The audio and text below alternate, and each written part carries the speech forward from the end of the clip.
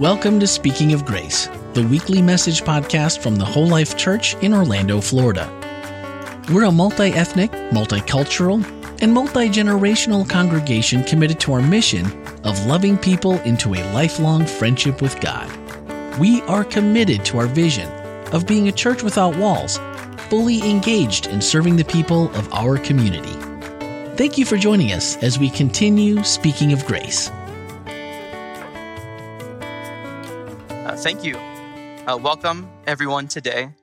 So Jordan and I, this is my brother Jordan, I'm David. We were asked to do a sermon on a time in our life where we had to transition that was particularly difficult for us.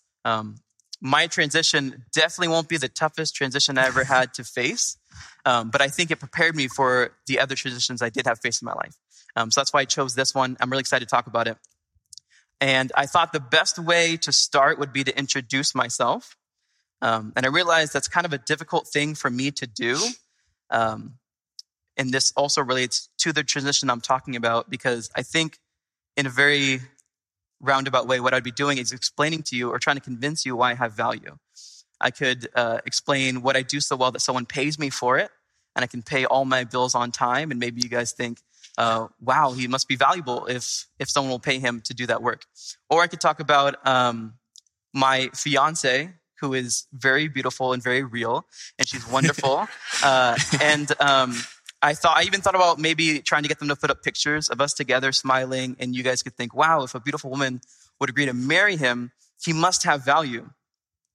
But I think there's real danger in combining your identity with what gives you value.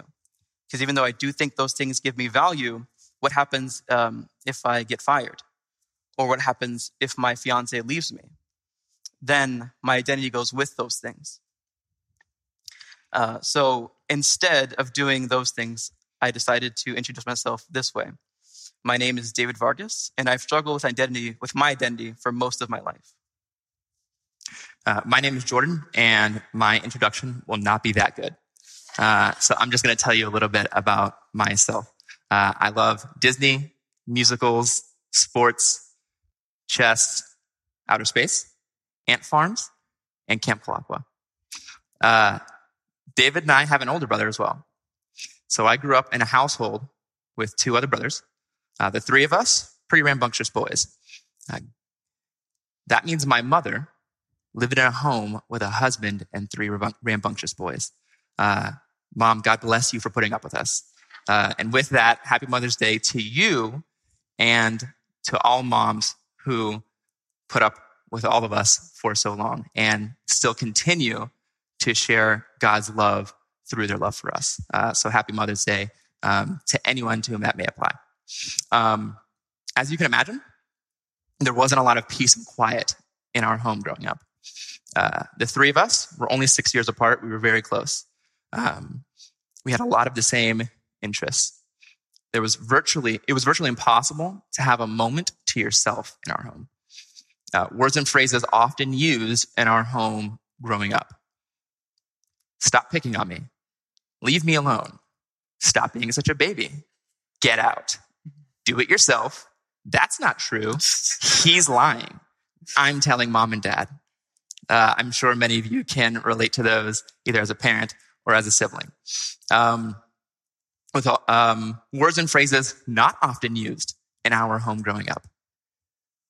Quiet time. Meditation, right? Those weren't things that we necessarily had a lot of just because there was so much busyness all the time. With that said, I absolutely loved it.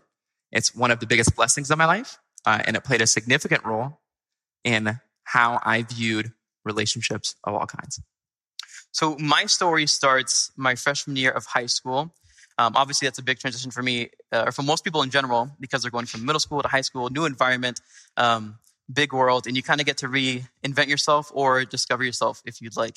So I saw that as a great opportunity because at that school, when I was a freshman, my brother Jordan was a senior. And he was captain of the football team. He was captain of the basketball team.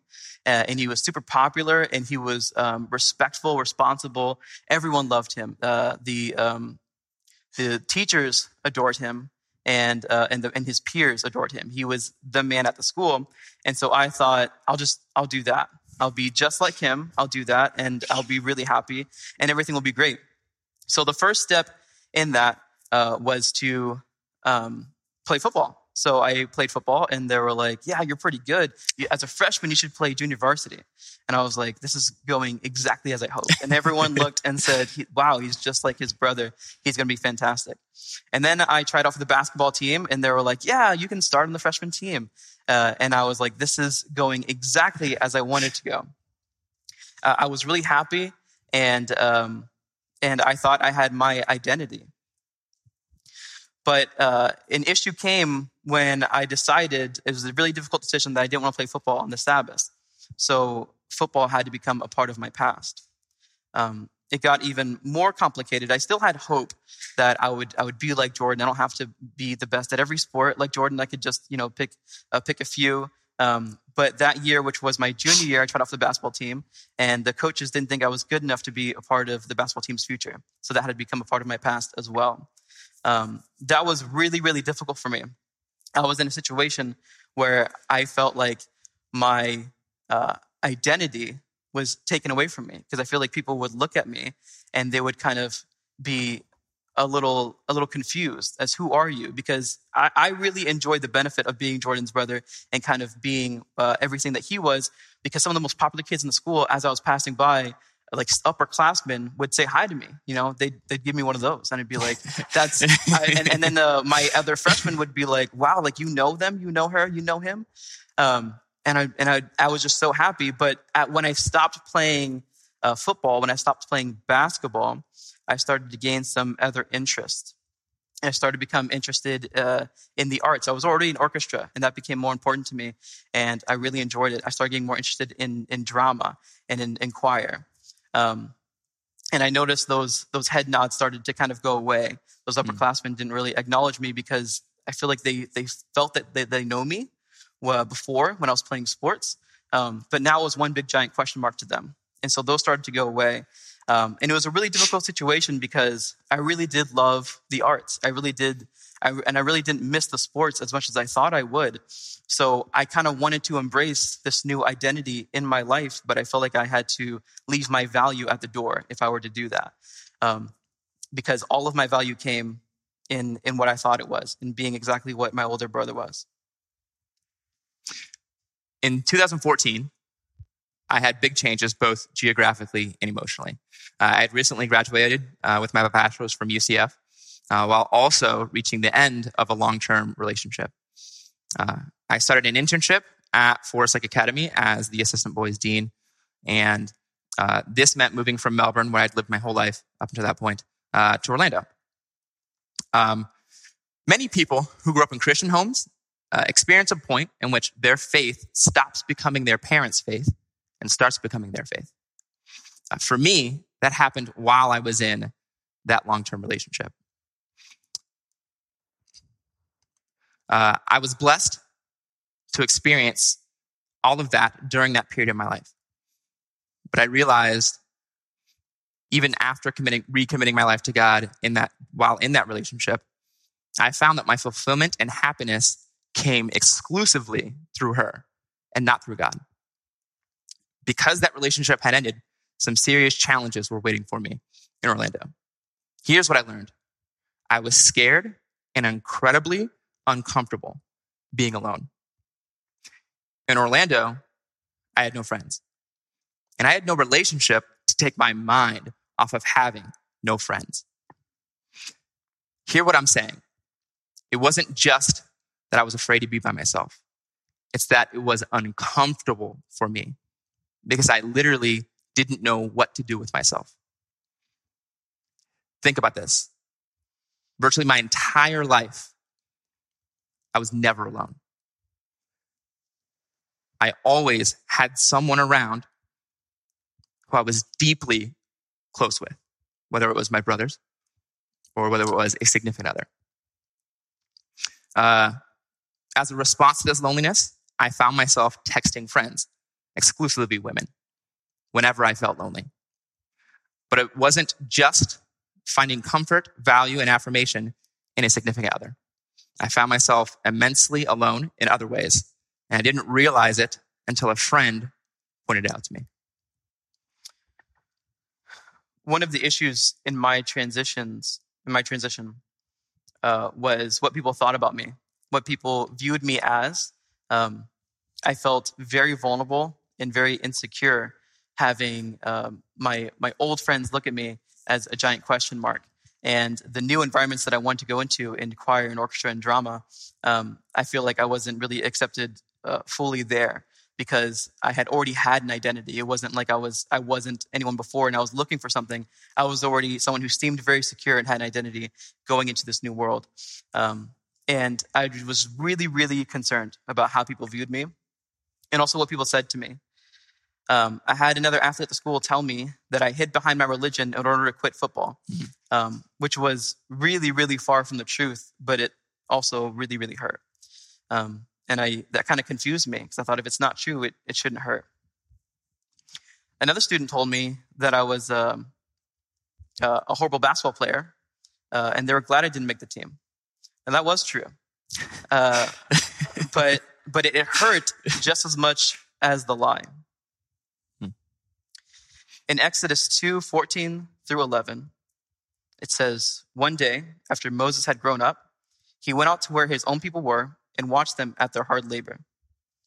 He saw an Egyptian beating a Hebrew, one of his own people. Looking this way and that and seeing no one, he killed the Egyptian and hid him in the sand. The next day he went out and saw 2 Hebrews fighting. He asked the one in the wrong, 'Why are you hitting your fellow Hebrew?'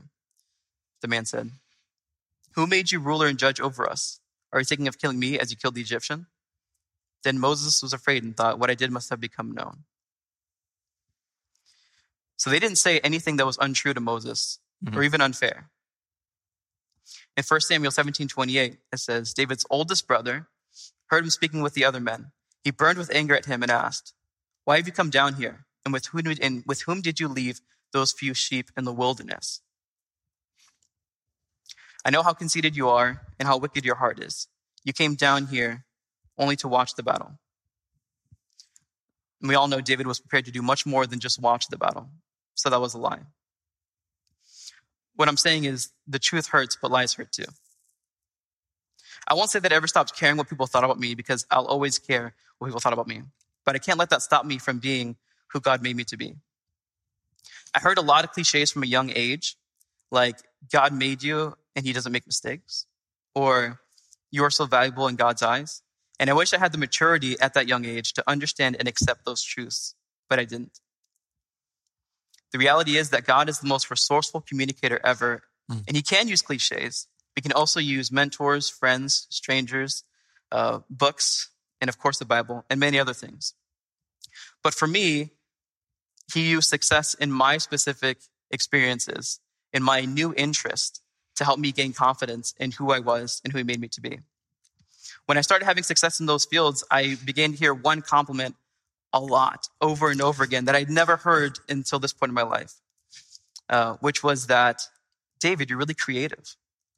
And I just kept hearing that word, and I realized, well, God used people in my life to help me realize that I had been suppressing a talent he gave me.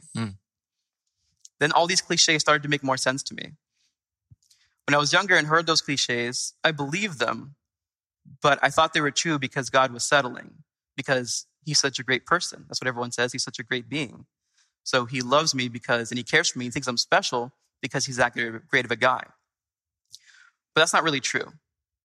God didn't see me as a pre-made sandwich. He mobile ordered me. And I came ready on time exactly as he ordered me. And that realization just gave me so much confidence, and it gave me so much security. And I stopped being afraid or as afraid of what people would think or what they would say. And I was just so relieved at the confidence that gave me. When I first stopped playing football and I felt judged, I used a little loophole. I kind of explained why I wasn't playing football anymore, and other people started saying, "Oh, you can't because of your religion." And I was like, "Yeah, I can't because of my religion. So you can't judge me because it's not my choice." But I knew that wasn't true. And I knew that if I was giving myself, even then, the most unbiased advice that I could give myself, it would be that that's not the truth, and just own it and tell them. And so after I came to that realization of who I was through Christ, I had the confidence, even though it was still incredibly scary, to start correcting my teammates and my friends. And when they said, "Oh, you can't play football," I would correct them and say, "I can. It's my choice. I'm choosing not to, and this is why I'm choosing not to."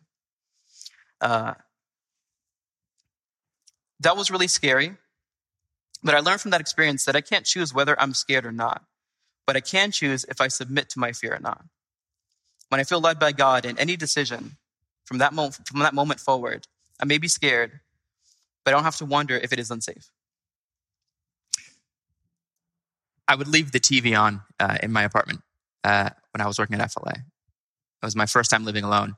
And the first few times where I'd come into my apartment and there was no noise, it was very uncomfortable for me. I wasn't used to coming home to no noise. So what I started doing was I would leave the TV on. So that way when I came home, I would come home to noise. I didn't think it was a huge deal. Probably still isn't. But what it was indicating was something deeper. One of my favorite things to do was watch my favorite team play football on Sundays. I grew up a huge Tampa Bay Buccaneers fan. Every Sunday, me and my brothers would watch football together. I continued watching those games when I was living by myself at FLA. I felt lonely during those games. And I didn't know why. And guys, it is incredibly scary to feel lonely and not know why. It's one thing to know why you feel alone and whether or not you choose to address it. It's another thing to feel empty and not know why you feel empty. Thankfully, my friend pointed out to me, "Jordan, football isn't just about watching football to you. It represents your family. It represents memories and a bond, a deep bond that you share with your brothers." And I realized that he was right.